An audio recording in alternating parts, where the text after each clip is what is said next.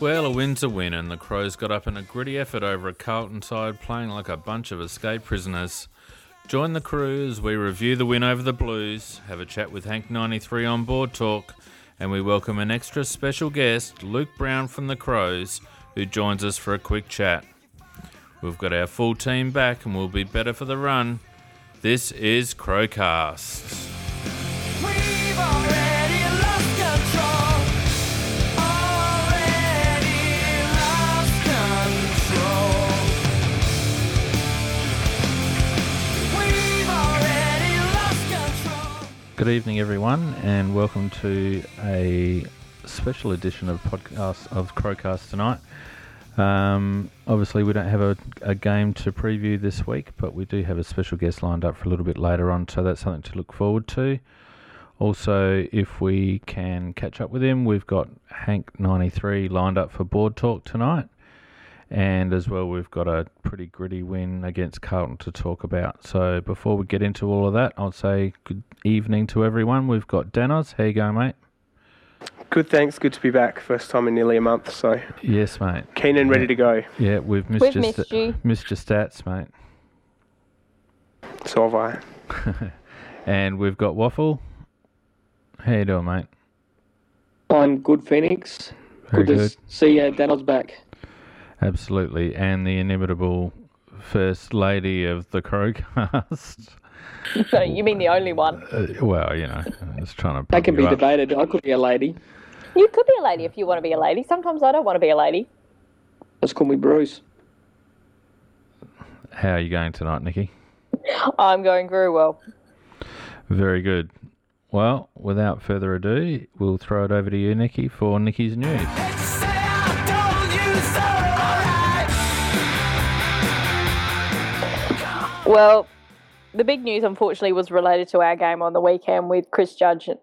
Chris Judge. That's not his name. He's an actor. Chris Judd announcing his retirement. So, unfortunately, he... in the case of another Carlton midfielder tangling with Dangerfield and coming off second best, it's not the way you want to see a player go out who's had an extraordinary career like he has. I think a lot of us would all agree we've been very lucky to have witnessed him and what he's been able to do on a football field. He really is one of the modern greats. And I have to say to all of the Crow supporters who were there on the day, that was that show of respect that they showed was quite amazing. Such an innocuous incident as well, you know, just a bad landing, and Spriggs get caught in the ground, and that's the end of it. And I think, he did his medial as well as his ACL, so yeah, that's just a horrible, horrible way to go. It is, unfortunately, very rare that somebody gets to pick and choose when they retire. It's often cases of instances like this that kind of make it so. Not many people have an ending like Truck did, with being able to kick a goal with his last kick to match his goal with his first kick. So, yeah, it's quite sad in a way. Well, I think a lot of people thought this would be his last season anyhow. But yeah, that's not very nice at all, and we wish him all the best for the future. It's interesting to read today that in his conference he said that in retrospect playing on this year was a mistake, well-intentioned mistake. Yeah, I think he was kind of talked into it a little bit because he did have quite a few injuries last year, and those hamstrings. Once you start getting those hamstrings when you're a bit older, they're always going to flare up again. Oh, yeah. He did have some really good form at the start of the year, though. Yeah, he did. But whether that's also a bit of freeing up, because whether in his own mind he kind of thought, "Yep, this is my last little bit," so I'll just. In Asada news, they actually met today to talk over penalties for Stephen Dank for the 10 charges he's been found guilty of. He didn't turn up. He didn't send a lawyer representative at all. And they heard submissions, and the chair of the panel has decided to take some time to reserve his judgment on what the penalties are going to be on that. So, yeah, it could be the possibility is there because there was trafficking and other things that he should get the ban for life. But we all know he's already trying to appeal it even before the penalty comes down. Cue Benny Hill music. Yeah, that's just like, oh, yeah, Wada's taking care of it now. Another little kudos I think needs to be given out is probably to the greater football community regarding the Freeze MND and what happened over the last week and a bit to do with that, with over $2 million raised. Absolutely amazing work that's gone on there and just some generosity from a whole level. And I've just loved listening to Neil a couple of times this week. You can kind of see how he got that nickname of the Reverend and why he was beloved as much as a coach as he was at Melbourne. So that kind of leads into the numbnut of the week, which definitely has to go to Gary Lyon and James Brayshaw, who decided that we needed to apparently see Sam Newman in a mankini. And also as part of this is the Channel 7 director who decided to show it in slow motion as he went into the water. That is a sight I never wanted to see in my life. It has been burned into my brain and I'd rather it wasn't. I don't care if it was for a good cause. No. I don't think anyone's got any arguments against that, Nikki. I think I spilled my coffee all over the table. When it happened. Yep, I was disgusted. Some of the others were, I quite enjoyed some of the others doing it, but yeah, not that one. Nope, not at all. And I was wrong last week because I said I could see that Fremantle could almost be going through a season undefeated. Well, that's definitely not the case, and it appears that Michael Johnson, who only lasted a couple of minutes into his 200th game, will be out for about 10 weeks with a very nasty hamstring injury. Nice way to celebrate. Yes, that wasn't good. And in a way, I suppose that kind of leads into our game because watching Fremantle on Friday night, I started to get a little bit worried going, okay, this could be a little bit difficult the next day. I think it's fair to say that our game with Fremantle, we pretty much beat the crap out of each other in terms of running. And, yeah. They were flat as a tack, weren't they? Oh, incredibly. And making skill errors that we haven't seen yet all year. But the other thing is that, so Damien Hardwick, he really is a very good reactive coach. So if he's going to coach against a team and he puts a plan in place and he does that really well, like the way they played against Port, they broke down Port's game. The way, again, they played there against Fremantle, they had a plan in place which was all about reacting to how Fremantle play and restricting Freo's play. But I think this is where he falls down, is that he's then not proactive. So he can't come up with a plan that's good for his own team to get them ahead. He always has to react to whatever the opposition's doing. What do you guys think? He coaches much like the way he played, reactive.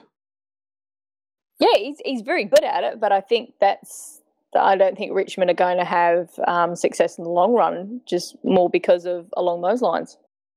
You got to have a set game plan, and I think Walshy's got one, whereas Hardwick, you don't know what you're going to get.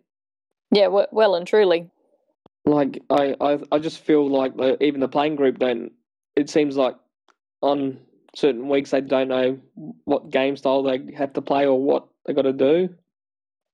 Oh, and the other thing I heard during the week, which I found very, very amusing, was probably like the sledge of the week. And I can't quite remember exactly who it was, but it was there was a team playing against the Bulldogs, and Bob Murphy's on he's standing the mark whilst this player's having a kick for goal, and he's sledging away. And one of the comments he makes, referring to him as like being his team's the Great White Hope and everything else. So the player then kicks the goal, walks past Bob Murphy and points towards the Bulldogs bench where Boyd is sitting and goes, and there's your Great White Hope. I think that was good. That was Jesse Hogan. Jesse Hogan. That is a brilliant, brilliant sledge. That's a sensational sledge. But I think that's kind of like the major things that's been going on around the AFL this week. Well, yeah, and it seems again like we've got a few more coming back. The boys that came back through the SANFL on the weekend pulled through okay and had reasonable games, so that's positive. That was very nice to watch that game, which it wouldn't be nice for you, but I quite enjoyed sitting there. Oh, it was good seeing us play well. I would have liked the Blues to get up, but, Oh, it was one of those games where even when Sturt was having it in their forward line and they were passing around everything else, we were just waiting for them to stuff it up, because it was just one of those games where they were just going to stuff it up. Even like going into an open goal, they would still find a way to not be able to kick it at times. The fact that we were once again down a rotation in the second half, which is when Sturt got their run on for a little bit, but were able to just, always have an answer for them, was really pleasing to see. Who was it that got injured, Nikki? Sure. What happened was him, and I can't remember who the other player was. It was one of our players. They both were contesting towards a ball. He knocked his head, immediately went to ground and is lying on his side, and sort of like kicking his legs a little bit, like, and hands on his head. And I'm like, oh, great, another concussion, just what we don't need. Out comes the trainer, the doctor, the stretcher started to come out, play had been held up. And then Shaw gets up, waves them all away, goes and stands on the goal line because there was a free kick to Sturt. They have a kick towards goal. He actually did contest and did manage to punch the ball, but then he immediately ran towards the bench, and I just thought, yep, you're not right. So it was kind of good to see that he knew, and he went off and he wasn't cited again for the last little bit of the second quarter, and then, he didn't come on at all in the last half. Which is why O'Brien had to go up forward for a little bit for the little rotations that they were doing between him and Osborne. Douglas is so ridiculously above the level of the SNFL. It is not funny. Just watching him play. Lyons was quite rightly best on ground. Some amazing clearance work that he did. Crouchy, I think there's been a bit of discussions about how many handballs, etc. he was having. It was a really heavy ball and it was really wet, and even though it didn't rain, it was a very heavy ground. It was very slippery. I have to say kudos mostly to the umpires, because they were umpiring as if it was a wet weather game, which was pretty much how it was. So a lot of normally you get a very quick holding the ball call when it's a dry day. They were giving it a bit more leeway, the way you should umpire in wet conditions, even though, as I said, it didn't rain. A lot of them played. It was very interesting. Our backline was really inexperienced. So the only AFL listed players when Shaw was down there was Shaw and Wig, from memory, although we were sometimes running Atkins off that half backline and sometimes Knights. But it was pretty much our top-up guys, and they did a really good job. I have to say, Sam Pfeiffer he's got a great leap on him and a really good timing for punches and things like that. But, our midfield was ridiculously above everything else. And, O'Brien, in the first quarter, I think he lost 2 taps. So obviously they didn't have the umpires from our AFL game on the weekend. It sounded like they were a better standard of umpire. Not if you ask the Sturt supporters, but some of those Sturt supporters had to learn what the rules were. And then what I thought was really interesting after watching the AFL game was what I noticed was when we had a defender from the opposing team kicking sort of like out near the goals or whatever, we not only had the one person on the mark, we then had on the arc just to force them to stay out wide. We had always had another player. And then in the SANFL, we were doing exactly the same thing. So it's really nice to see that there's that flow-on effect, that we are very much trying to play our AFL game in the SANFL. So we're using it as that development as we should be. Seeing Riley Knights and Atkins live for the first time this year, yeah, there's definitely something with those two and I can see them both getting a call up in the AFL at some stage this year if they keep on with how they're going there. McGovern definitely has. There's very much a nice little X factor there. We had some really great contested markers in that forward line. So you have McGovern, Osborne. Pods was just marking everything that came his way when he wasn't getting pushed in the back or whatever and whinging to the umpire about it. Who else was down there? McGovern, Osborne, Pods. Oh, Ramsey. Ramsey, because we had Pods playing deep, Ramsey was playing centre half forward. And that was keeping him more in the game. And he had a lot more free roam. And where previously I've seen him, he lapses in and out. He was pretty much staying a lot more in the game, which was really good to see. And, a couple of nice things from Wilson. We saw his speed at one stage, which was it is just ridiculous. The first time when he did it and he kicked and it wasn't a good kick, the second time he had a similar run, and obviously he'd learnt from the first time, and so it was a better kick, the second one. So that's really good to see that, that there's some learning going on even within game. But yeah, it was very nice to have a nice win, and a lot of the AFL guys were there too, which I think is probably a bit of a directive or an encouragement from Walshy. Support your mates.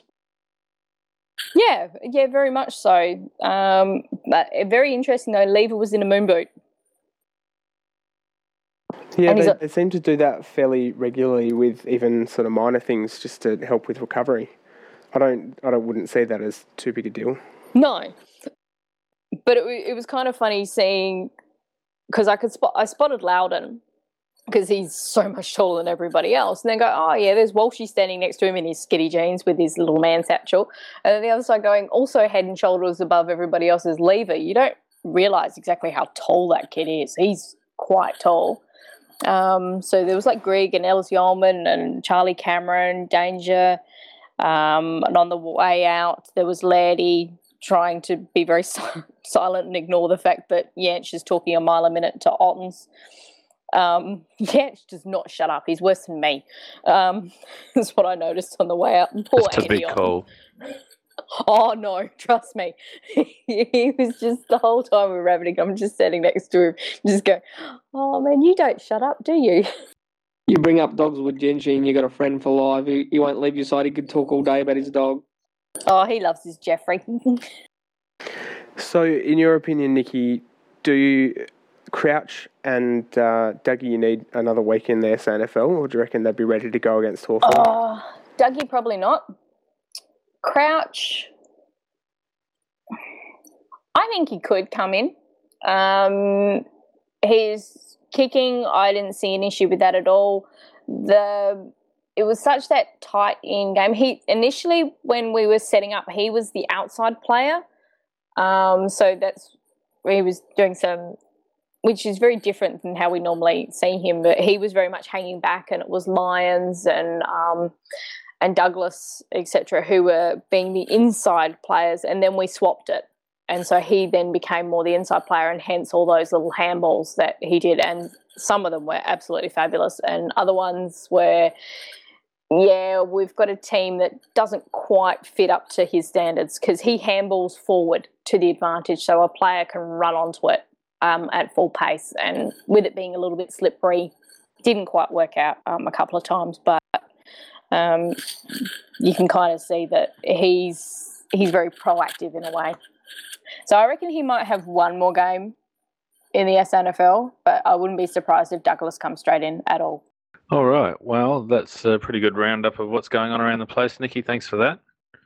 I guess it's No time. problems. I guess it's time we moved on and had a chat about the Carlton slog. Won't you tell it to somebody who cares? I'm stumbling all the way. 'Cause it's not such a beautiful day. Good teams win ugly. A pretty fair effort under the circumstances, and given Freo gave us an indication of how flat we might have been from their game the previous night. I think that it was always going to be a danger game given the circumstances around Carlton.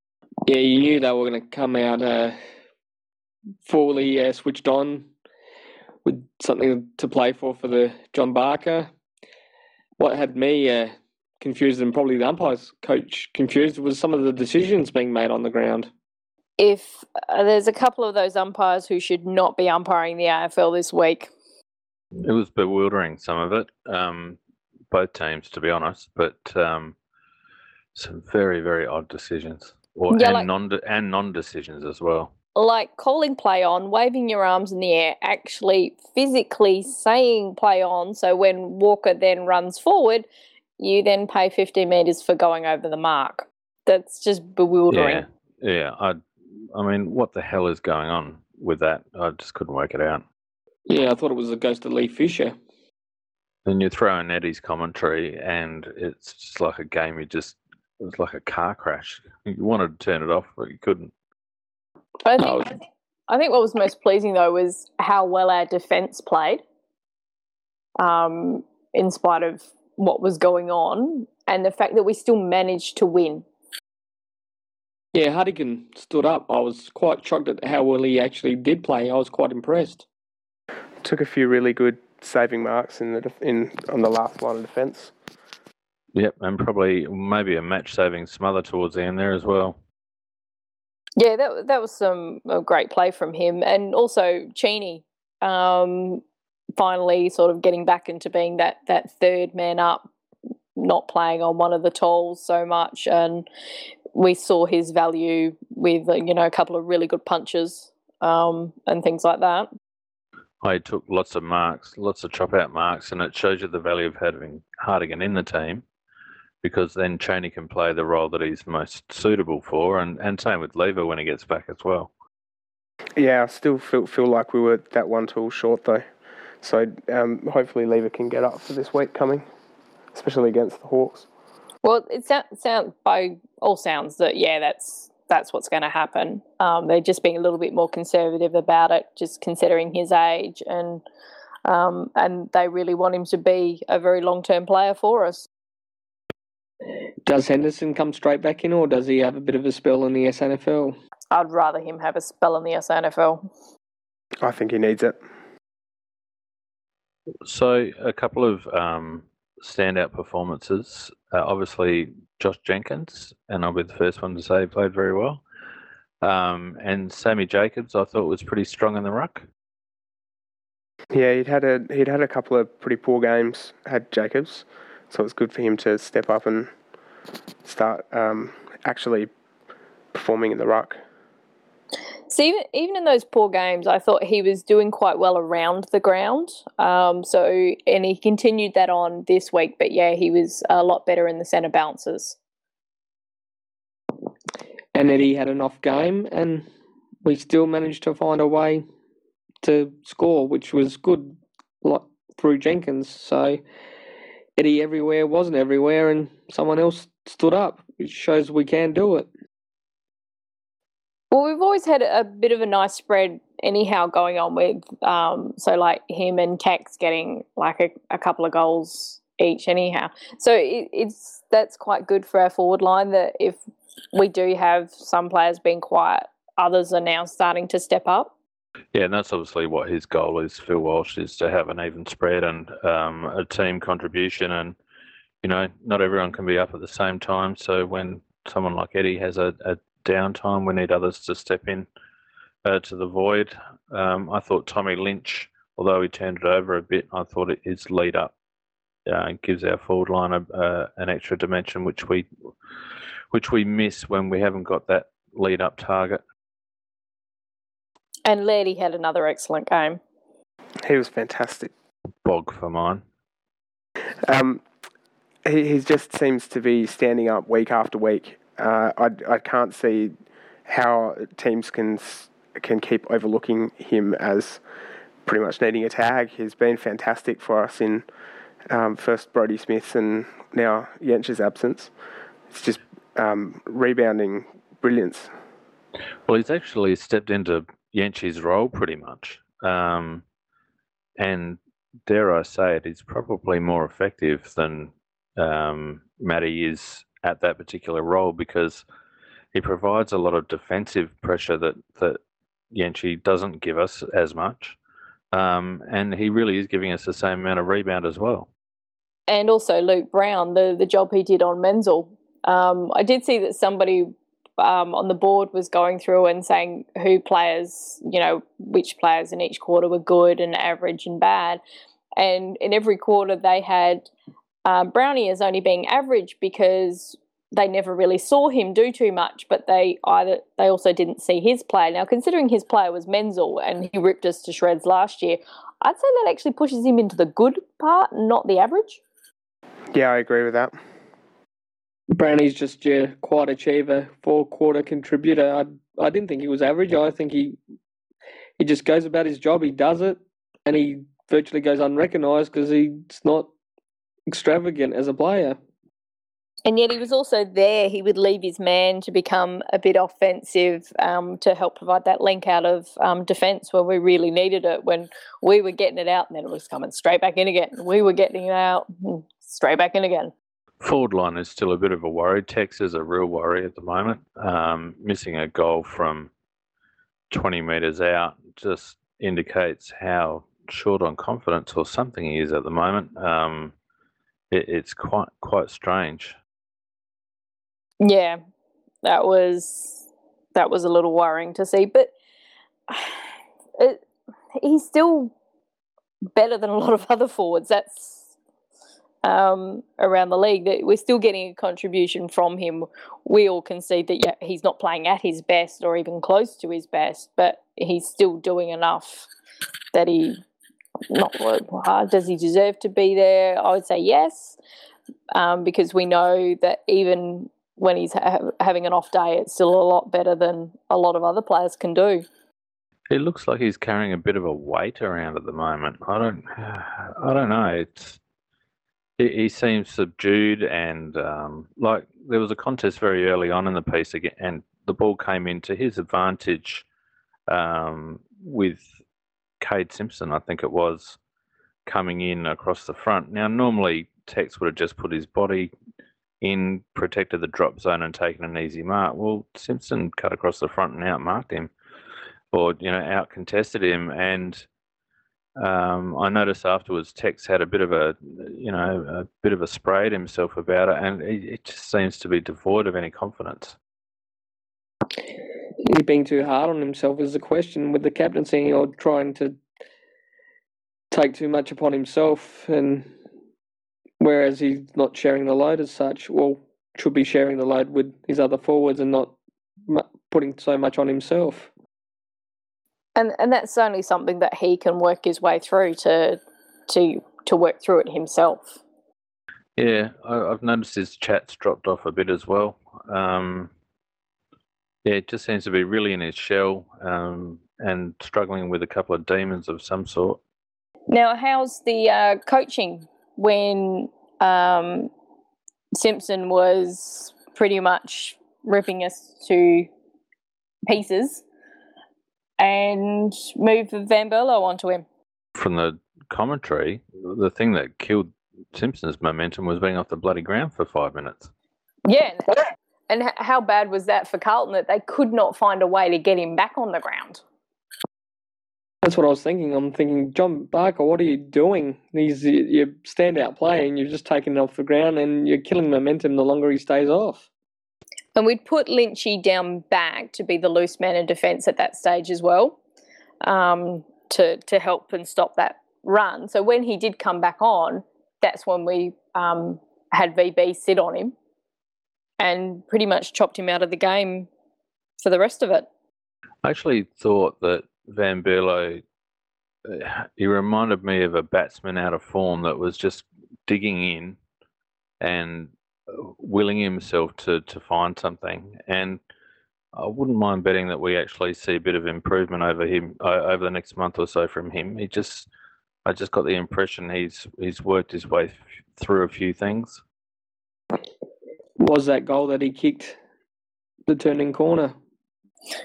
Tex gave him a spray for that one, or for what happened just before it. Yeah, and I think that was pure willpower, Van Berlo. He was never going to pass that ball off once he got it. He was pissed at himself, I think, and he wanted to atone. And I don't know, I just gave me the impression that he may well have just turned a corner, hopefully. Because he'd made the mistake and he wanted to fix it up because he knew he'd made that mistake. And, that's a really good character. I would also say I actually thought Dangerfield's game was quite good too. Yeah, his overhead marking at the moment is a feature. The last 3 weeks or so, he's been taking a lot of contested marks, and as well as his usual, stuff, he's added that to his game, and it's a real bonus. And what do you guys think of the return of Sloane? Workmanlike game, but that's to be expected with Rory. He's always going to give 100%, and he's always playing. You expect him to play well, but he did his job. I thought his handballs were just a little bit off. He didn't quite have the touch in a way, but his kicking seemed to be normal for him. And Brody, I thought, worked his way into it a little bit as well. He copped a knock early again, and I thought he was going to get bloody concussed again, but thankfully he wasn't. But he seemed to find his feet, throughout the course of the game. Yeah, he looked a lot better. He looked a lot surer of himself this time around than last time coming back, and his kicking was pretty much what we expect from him. Any stats, Danos, that you'd like to bring to our attention? Anything of note? I updated the stats thread. I can't think of anything at the moment. Our first consecutive wins at the MCG since 2009 or something or other.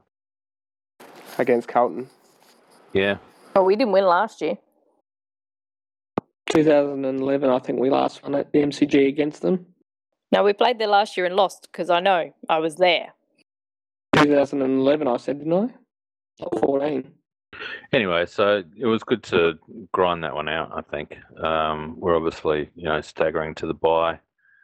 It seems like mentally we're tired. I think certainly us and Freo, it was more of a mental tiredness than a physical tiredness that found us both out this week, but at least we got the 4 points. And interesting, Walshy said that he thought we're about where he thought we would be, but just one game, one less win than what he was aiming for. We'll take that win. Which is a fair call. It's probably the Bulldogs game that he would have penciled in. Yeah. Or the Giants game. Oh yeah, the Giants game maybe. So nice to see that our coach is realistic. Yes, it's a pleasant change, Nicky, to have a realist as a coach. Mind you, his realism was still very optimistic. Well, you've got to do that though. The alternative is to have a Malthouse that's all over the shop. Well, he was the optimistic, and he was just way off the mark. Yeah, it's one thing to be optimistic, and there's another thing to be writing a fantasy novel. Yeah, well, I mean, if we were 4-6 rather than 6-4, and he'd been saying, well, we should have been 7-3, then it's a totally different story. He also said before the season started that he thought this would be one of the most even seasons that we've seen in a long time, and he's been proven correct about that. Yep, that's true. It gets more difficult from here for us, that's for sure. Well, we'll really see what the boys are made of. These next 5 weeks are going to be crucial. We've got easily 5 games could be losses. Yeah, it's make or break the middle part of the season, which is why I think we've been fortunate where the bye's placed, because we can regroup, get a couple of blokes back, work on our bloody foot skills, God help us, and hopefully hit Hawthorn next week a bit refreshed. And it's a nice old celebration game as well. So there seems to be just a little something around the club as well on those sort of games.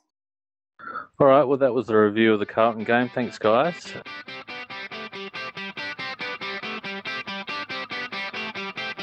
gonna save us? Who's gonna save us? It's all around me. Well, we're very lucky tonight to have a special guest with us from the Adelaide Football Club, and we welcome Luke Brown to the show. Luke, I guess the first thing, how did you pull up from the weekend? Yeah, it was a pretty solid game in the end. Carlton certainly brought it to us, and I think a few of the boys are a bit sore this week, and we had a tough training session today leading into the bye, so we're just looking forward to this bye and freshening up our bodies now and getting set for the second half of the year. What I'm really interested in is what happened at the end of the game. I noticed Talia called all the defenders in, and you had a bit to say as part of that. Are you able to let us know a little bit what that discussion was about? Yes, it was just a bit to do with how the game sort of panned out and how we stood up as a group in the last two quarters when the pressure is on. We were able to hold our own and then get the win. Where last year we had a few close games where it was the other way around. So I guess it was just Tails just bring us in, and we had a few words to get to the younger boys, especially, that we're really confident in what they're doing and we're heading in the right direction. Yeah, it was really pleasing to see. Yeah, no, we really want those young boys to stand up now, and we really need them. I think the depth was being tested at some stage, and a few boys are coming back now and playing good footy. So as long as they're standing up and performing for us, especially in those tight situations, we'll be really happy. So, Waffle, you used to play some juniors at Luke's junior club, did you? I didn't play juniors at Luke's junior club, which I understand was Titri Gully. I played for a rival club, Ingle Farm, so I wasn't a big fan of the Titri Gully boys. But I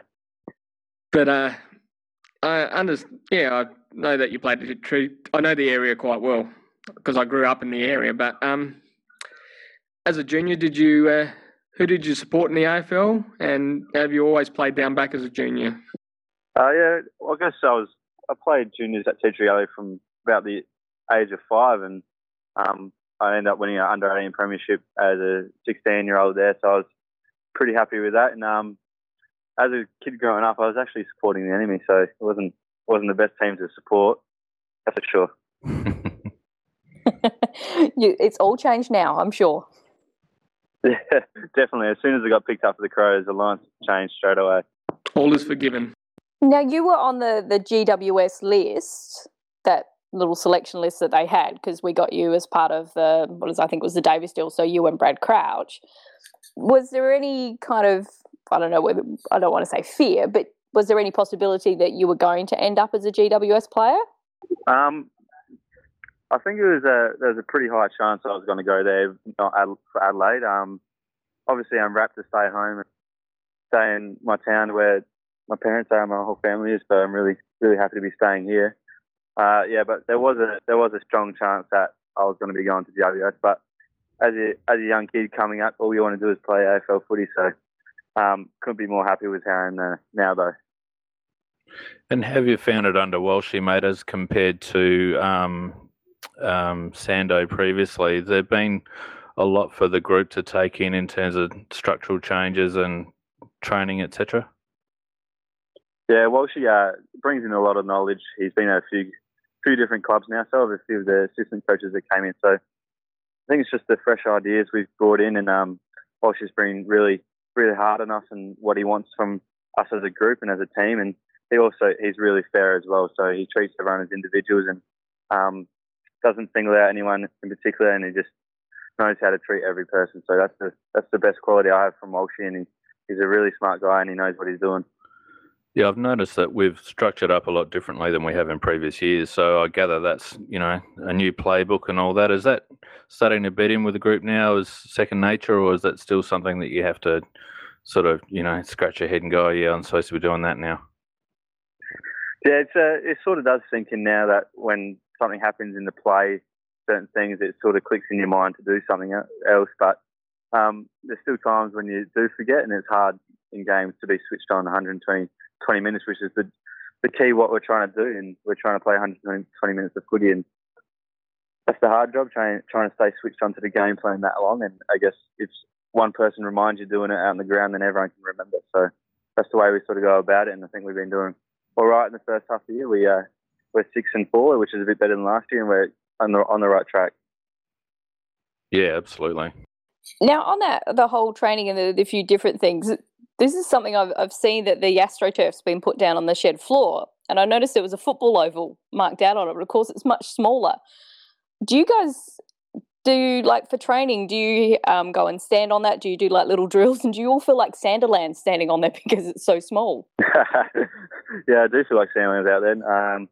We mostly use that just for walkthroughs and getting our structures sort of set up so we can have a visualization of what we're trying to do on a sort of, I guess it's a lot smaller ground. So we're just able to communicate a bit better up there, and we do our touch and craft sessions up there as well. So it's pretty handy having that up there. Yeah, I thought it was a bit fun when I kind of saw it, and I was like, okay. So I was trying to think what you could actually possibly do. There'd be very, very small little games if you did play on there. Yeah, it's definitely for the communication purposes and trying to get our structures right. That's the main idea. Now, on that communication as well, Walshy said that he records every meeting that he has and then they watch it back afterwards. Have you actually ever witnessed that happening? And I just wonder whether you'd probably be conscious of it to start off with, and then you relax and forget that it's being recorded. And has that devolved down into, like, the line coach meeting?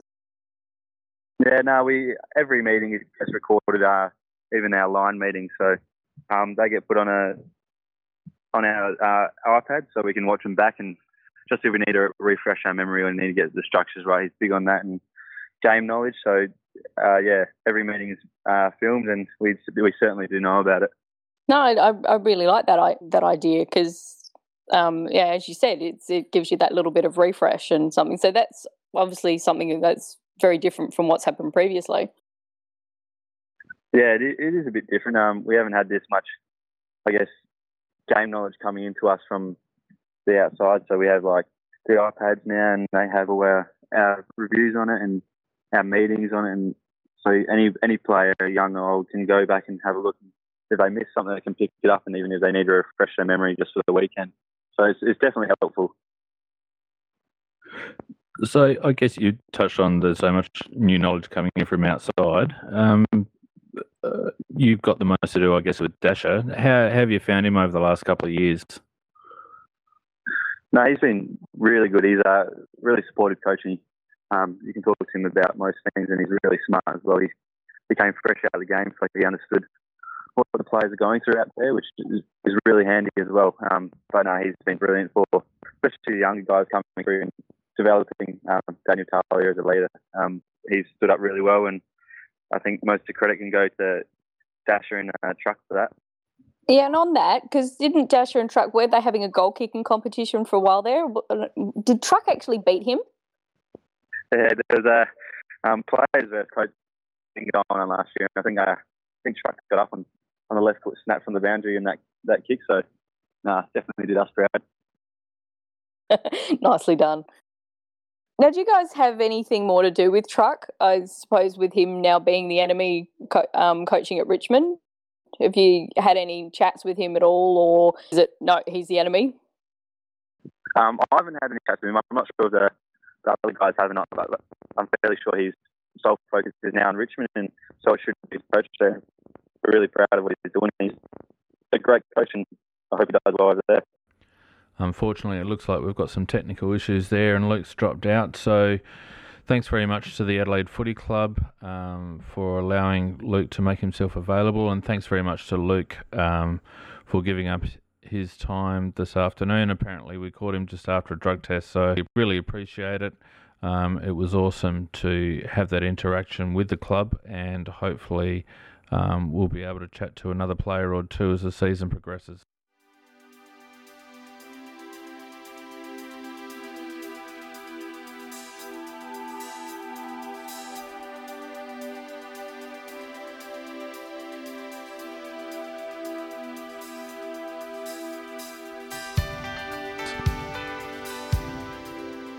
All right, so tonight we have someone from the board who is probably well known to most and is quite active amongst the board, and probably has one of the more interesting stories to tell. Welcome to the show, Henry. How you doing, Hank? Thank you. Thanks for having me on. So we have Danos, Nicky, and Waffle here, mate, to grill you. I guess we'll start off with the obvious question. How long have you been on the board, and what brought you there? So I was recently looking at my profile. I cracked 10,000 posts today. That was my last post about 10 seconds ago was 10,001. So a bit of a milestone today, I guess. I joined Big Footy October 2010. So I think that probably shows that I joined to sort of follow the draft. And that was the year that we drafted Brodie Smith. So I guess there was a bit of excitement around that. My other interests are the footy Guernseys, a bit of a jumper nerd. I play Supercoach and Dream Team quite religiously, so I'm quite regular on those, on the fantasy football boards. And obviously, you guys see my posts on the Crows board quite regularly as well. So it's very enjoyable. You know, it's always good to get a bit of a laugh or feel what other supporters are having their say. I find that, and coupled with social media, I guess, as well, in regards to 5-10 years ago, if you wanted to hear what people had to say on, you know, the football matters of the day, you really only had the journos and sort of the football analysts. But these days you've got other supporters from not only your own club but other clubs, people on Twitter, Facebook. You've got multiple football shows now. So I think I use all these different avenues in regards to getting my football fix, and some of them are funny, some of them are analytical, other of them are just sort of a bit of time wasting, just to sort of take my time off other things. And I guess that's my sort of online story, I guess. You're a bit fond of Twitter as well. Just a tad, yes. No, I've let me have a look. How many times have I tweeted? It's upwards of 60,000, I think. 64,000 tweets so far. So I turned on Twitter the other morning, and there was literally about 100 tweets just from you in a row. Yeah, well, that was probably the French Open final. I stayed up until about 2:30 in the morning, in awe of Stan Wawrinka four-set win over Nadal, over Djokovic. Sorry, he played unbelievably well.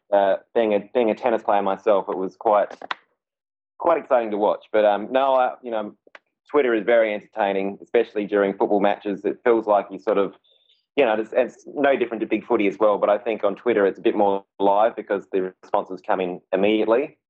And it's like watching a game with, 50, 100 people in the room together, and the reactions can be hilarious. One of my favourites is the old mash tweet, where you just sort of, get all excited and just type as many characters as you possibly can, because you don't have enough time to really think about what you want to say other than just that you're excited or angry or whatever.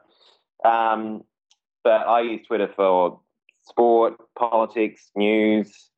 I like to find out what's going on, around the world, and Twitter is, in my opinion, by far the best sort of medium to find out what's going on immediately, hear what people have to say on whatever matter comes to hand. And with Twitter, I can sort of control what I read as well. So, I can sort of handpick who I respect and who I feel is worthy of what they have to say, I guess. So, I enjoy all sort of social media platforms, whether that be forums like Big Footy or Twitter and, Instagram. So, it's gives me. I didn't really get out that much when I was sort of at school, and I think now that Twitter is so big, it sort of enables me to interact with a whole lot of other people without really having to leave the couch. If that makes any sense. Yeah, I think we're all a bit fond of sitting on the couch. Yeah, no, exactly. But and a lot of the time on Twitter, and the same with Big Footy as well, is that you feel like you really know these people without without ever meeting these people in real life. Like, there's plenty of people on Twitter that I would know back to front and would feel like, they're some of my best friends, but I've really only either met them once or twice or never met them in my, at all. So you read what they have to say every single day, and you're in conversation with them regularly, and I just find it very entertaining, and it keeps them busy, and there's many benefits to it in my opinion. So, mate, you touched on your tennis earlier. Do you want to expand on all of that? I can, yep. So I'm in a wheelchair. Had cerebral palsy from birth, and I started playing wheelchair tennis when I was about 7. Just at a after school, sports program for people with a disability, and tennis was one of the activities that they ran there. And then, gradually, once you start to do it a bit more and get exposed to the sport interstate, and I think I got my first sort of proper sports chair when I was 12. Went interstate to Melbourne to sort of watch the Australian Open, and got invited to a junior camp where there was probably 10 other players at the time, under 18, and sort of started to get entrenched in the system. Started to play a few tournaments when I was at that age, when I was about 12, 13, playing sort of second draw, reserves, the lower level, just to get myself, play some competitive tennis without really getting smashed early on against some of the better guys. And once I started to become more regular with it and make it a bit more legitimate and an actual sort of profession of mine, started travelling overseas as part of the Australian junior team. I went to the World Team Cup, which is sort of our version of the Davis Cup, 4 times. With the junior team, we finished second in 2009 and third in 2010 and 11. Tennis has taken me to Poland, Italy, Turkey, Israel, South Africa, France, England, Sydney, Melbourne, Brisbane, Townsville, New Zealand. So I've certainly done a lot of travelling, and for someone like me who can't play, doesn't have a lot of choice in regards to sports, it's certainly done a lot for me, and met a lot of new people and represented my country, and seen lots of different places. So it's I don't know what I would have done to keep myself really active if I didn't play tennis. And it's a bit of a shame, in my opinion, that more people in my situation don't play sport, because the opportunities are out there, whether it's with wheelchair tennis or basketball or swimming, athletics. I would have to assume that there'd be more people like me who are both have a disability and love their sport, but don't really know that these opportunities exist. So I don't know whether the promotion isn't good enough or whatever the reason is, but it would be nice if more people participated in it, because there's huge benefits to doing what I've done. So, and I'm got another trip organised for a few weeks over in South Africa again. So looking forward to that. I think I miss 1 home game, so that's not too bad, considering sometimes when you're overseas you might miss 3 or 4. So don't miss too much of the footy schedule this year. Well, the good thing is you'll still be able to tune into the podcast, mate, so you'll be able to catch up pretty easily on all the important opinions. Well, you're doing better than me, because I'm missing 2 home games. Okay, yep. I think last year I only missed the Port.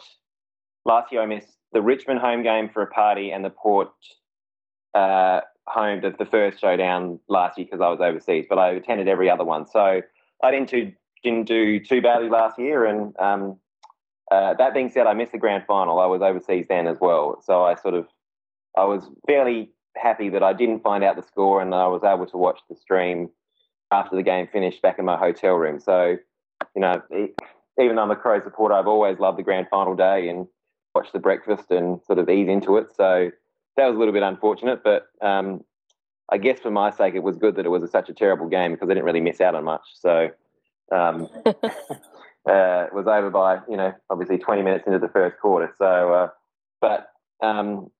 yeah, no, I always buy whenever I'm overseas, I try and buy the online, the AFL overseas streaming site, because it's reasonably reliable as long as you've got an internet connection that's adequate, and it's not too expensive. It's more reliable than illegal streams, I guess. I don't know if we're allowed to promote that on this, but yeah. We're all about the illegal stuff, Yeah, mate. that's it. You know who else missed the grand final too, Henry, don't you? So what was that? You know who else missed the grand final last year? He would have been devastated. Oh no, exactly. Yes, no. I was at the tennis courts at the time, so I didn't run the video stream, but I did have. I bought a 3G package. It was like $15 or whatever, so you had like 100 megabytes for the day. So when I saw the scores were close, I decided to sort of tune into Triple M to listen to the last 5 minutes, and it was certainly it was an exciting finish. But I think it goes to show that you shouldn't try and play Hawthorn in a prelim Saturday twilight, because generally the year after you start to struggle. So it's quite eerie how both teams had exactly the same scenario, and 12 months later they've struggled. So I have the impression also, someone told me, that you have some leanings towards a journalistic pursuit. What have you done with that, mate? Am I on the track there? So I finished my degree last year at UniSA, and when I guess I sort of, like a lot of journalism students, I probably went in there with the thought of, getting paid to watch sport and how luxurious the lifestyle it would be, and the only thing you really want to do is just go to the MCG and just get paid to write about the match on hand. So, the more you progress through the degree, the more you sort of feel that it's slightly harder than you envisaged. So at the moment, I'm probably more leaning towards that social media sort of journalism within house, if that makes sense. So like more doing media work for like sporting clubs or charities, stuff like that. So currently I'm volunteering at Amnesty International, promoting their, campaigns and activities and events that we run here in South Australia. And that's sort of, I guess, something that keeps me busy at the moment. And I just saw about an hour and a half ago, Adelaide Oval tweeted that they're looking for a new communications applicant. So that sort of pricked my finger, sort of interested me when that came up. So I don't know whether I'd be successful in that or not, but when those sort of opportunities come up, I guess you sort of have to take it. So you can't let these sort of opportunities slide by, I think. Well, you certainly don't have any problems with communication. Oh, thank you. Nice one, Danos. Okay, that's under the carpet. I thought Waffle was the one that came in with the one-liners. So, Hank, where comes from your love of the Adelaide Crows?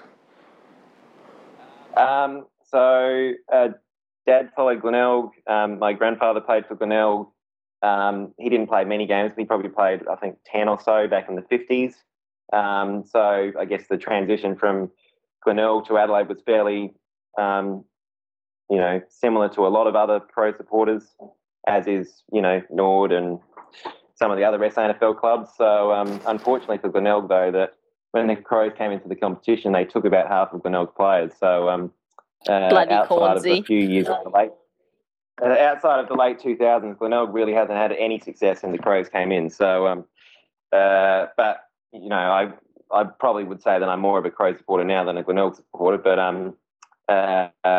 I think I can remember the 97 grand final. My auntie had a wedding that day, but I couldn't miss it, so I brought in like a portable TV to the wedding, to the church, and then I became a member 2010, I think.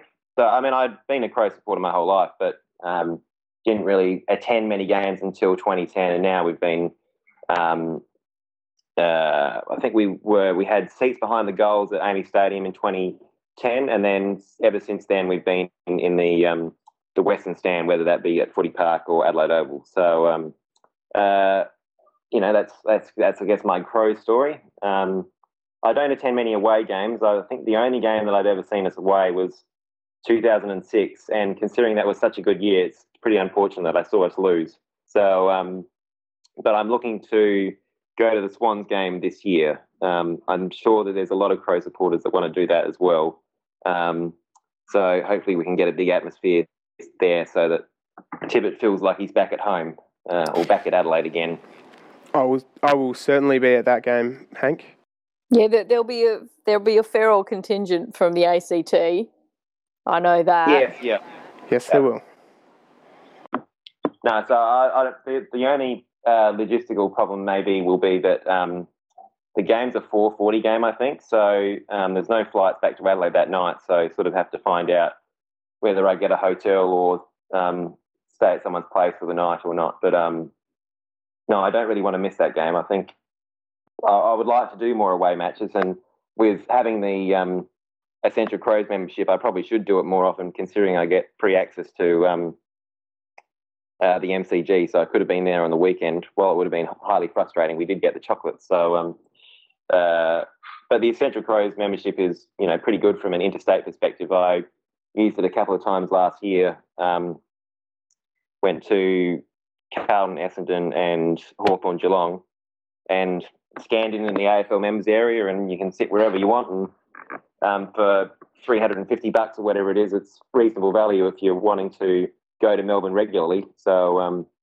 that being said, it's tricky from a wheelchair perspective with that membership. It's there's plenty of wheelchair spots on level 1 in the Western Stand, but there's bugger all up the top. So you sort of don't have much choice if it's going to rain. So, but it has its advantages.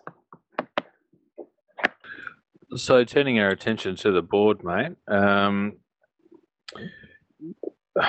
give us an idea of the sort of people you identify with, and then perhaps one or two that make you want to throw something at the computer.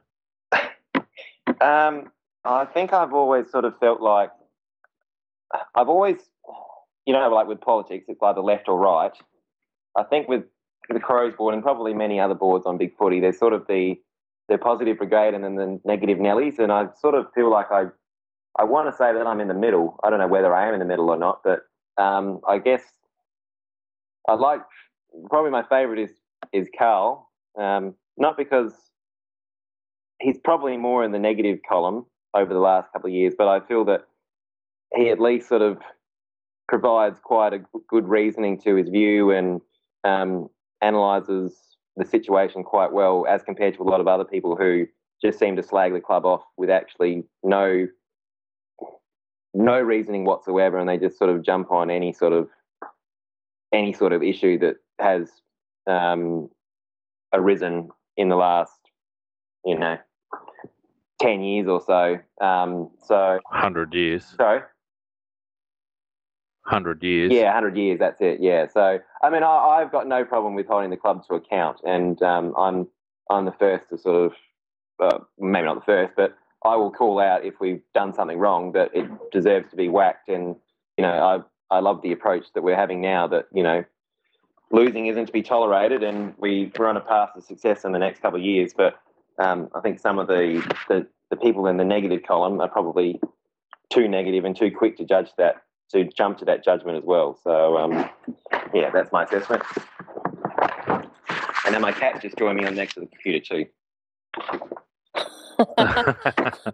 Wondering what that was. Yes. There's a little bit. At least it wasn't my cats disturbing the podcast this week.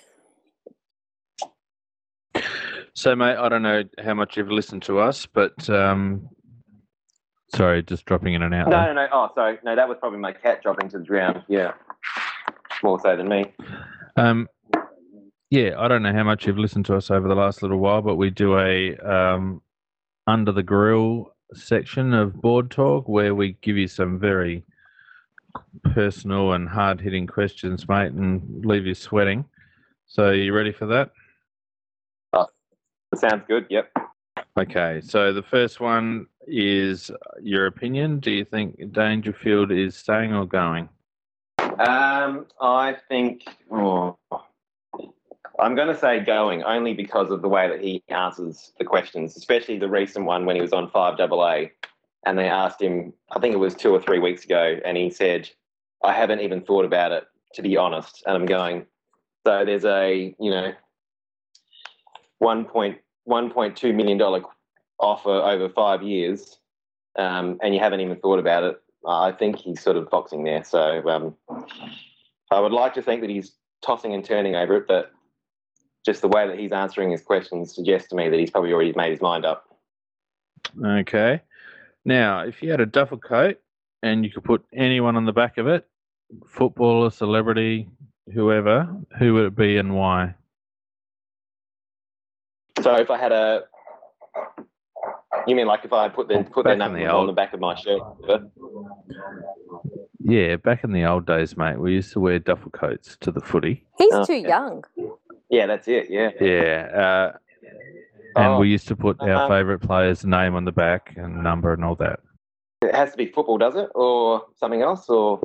No, anyone you like. Okay. I'll probably stick with tennis. I've always been a bit of a Roger fan, Roger Federer. Not necessarily because of his personality or anything, but just the fact that we're sort of in this era of unbelievable history, and I would like him to stamp his authority on that greatest of all time tag, and he got so close to winning an 18th major last year at Wimbledon, and he's starting to maybe drop off a little bit again this year. So, I guess he's my favourite athlete. For the Crows, it probably would actually be Paddy, but that might change at the end of the year. Hopefully he can stick around, I guess. Federer would be the last of the single-handed backhanders, wouldn't he? No, well, I think again on tennis, like it's a lot of people seem to jump to Federer because he's so good, but his backhand isn't anywhere near as good as the guy that just won the French Open on the weekend, Stan Wawrinka, who hits the ball. That's true. His ability to hit the ball so hard, not only like on the backhand side, which is the weaker side for most players, but from the positions that he does as well, like 5-10 meters behind the baseline, and just flicks the wrist is quite incredible for a human being. And when you look at him, he doesn't even look strong either. Like his arms are not bulky, or so it just shows you that when you get the timing right and you get the momentum in your swing, anything's really possible for. In football, it's probably Brodie Smith's a good example of that as well. Like he's actually got fairly skinny legs, and yet he can boot the ball 65, 70 meters. So if you get everything working, it can be pretty powerful. Yeah, very true. Now, we have a very important question here, and the moderators have a vested interest in your answer, so be careful. Or one you're- moderator.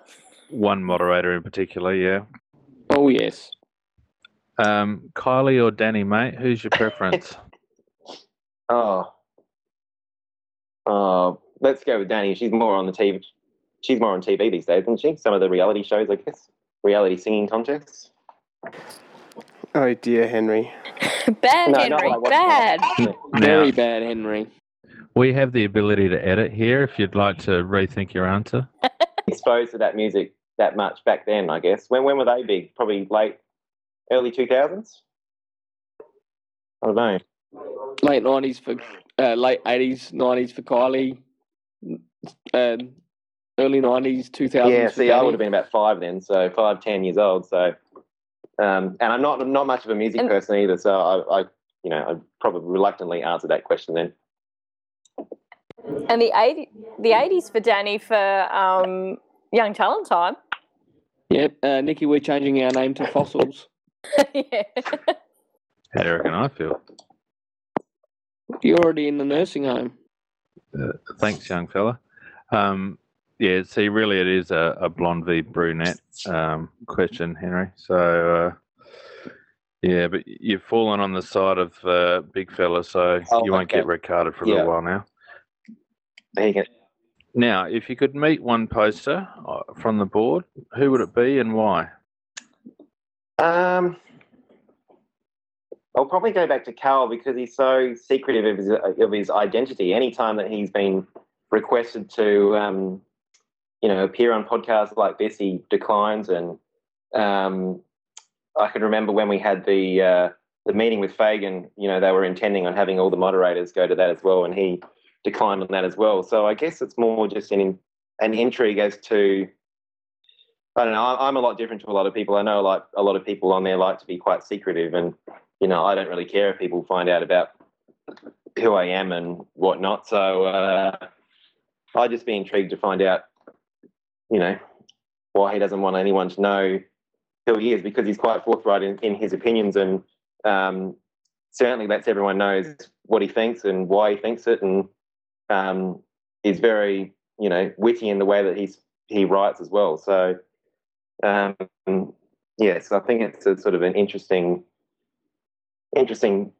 story in regards to that. I'll put it that way.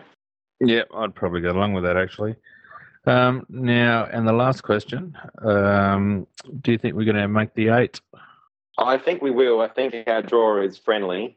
I think our double-up teams are Geelong, Brisbane, Gold Coast. Is that right? Geelong, Brisbane, Gold Coast, Port, and someone else? West Coast. West Coast, yeah, okay. So I think, there's quite a few teams there where we can snag some double-up wins there. So we're 6-4 already, and we're starting to get our better players back as well. So I would say that we probably sneak in maybe, 7th, something like that. Whether we can do any damage in the finals, I'm not sure. But I think the way that Walsh has been talking in the media, it's not really about this year anyway. It's more about building towards 16, 17, 18. So as long as we are pushing towards a flag and not sort of treading water like some other clubs are, and like we have for years and years, that'll do me, I guess.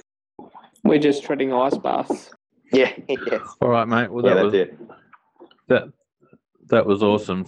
Thanks so much for giving us an insight into your pursuits and into your life, I guess. And, albeit very odd opinions on brunettes and blondes, but, nobody's perfect. Yeah, we're So, still up for the no, redheads. No, it can be a very divisive issue, can't Look, yeah. Oh, thanks for having me on. Good. No, awesome, mate. Thanks very much. And we will see you on the boards. Sounds good. Thanks a lot, Henry. Thank you. Cheers, See Hank. ya. See you, mate. All right, guys. Well, that's it for another Crowcast this week. Awesome to have Hank on, Hank 93 for Board Talk. And, of course, fantastic to have Luke Brown on this evening from the club. So many thanks to the Adelaide Footy Club and to Luke for giving us their time. And hopefully we can have another player or somebody from the club on down the track towards the end of the season. So, guys, it's goodbye from me. And have a nice bye week. See you later. See ya. Good evening. See you later. Good morning.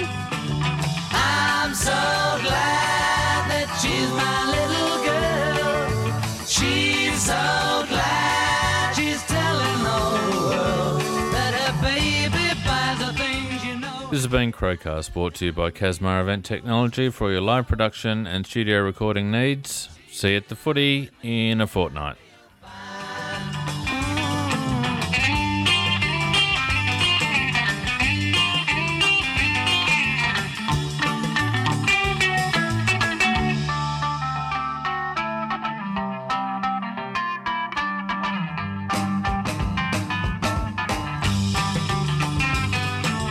Baby says she's mine, you know she tells me all the time, you know she said so. I'm in love with her and I feel fine. I'm so glad that she's my little girl. She's so glad she's telling all the world that her baby buys the things, you know. He buys her diamond rings, you know she said so. She's in love with me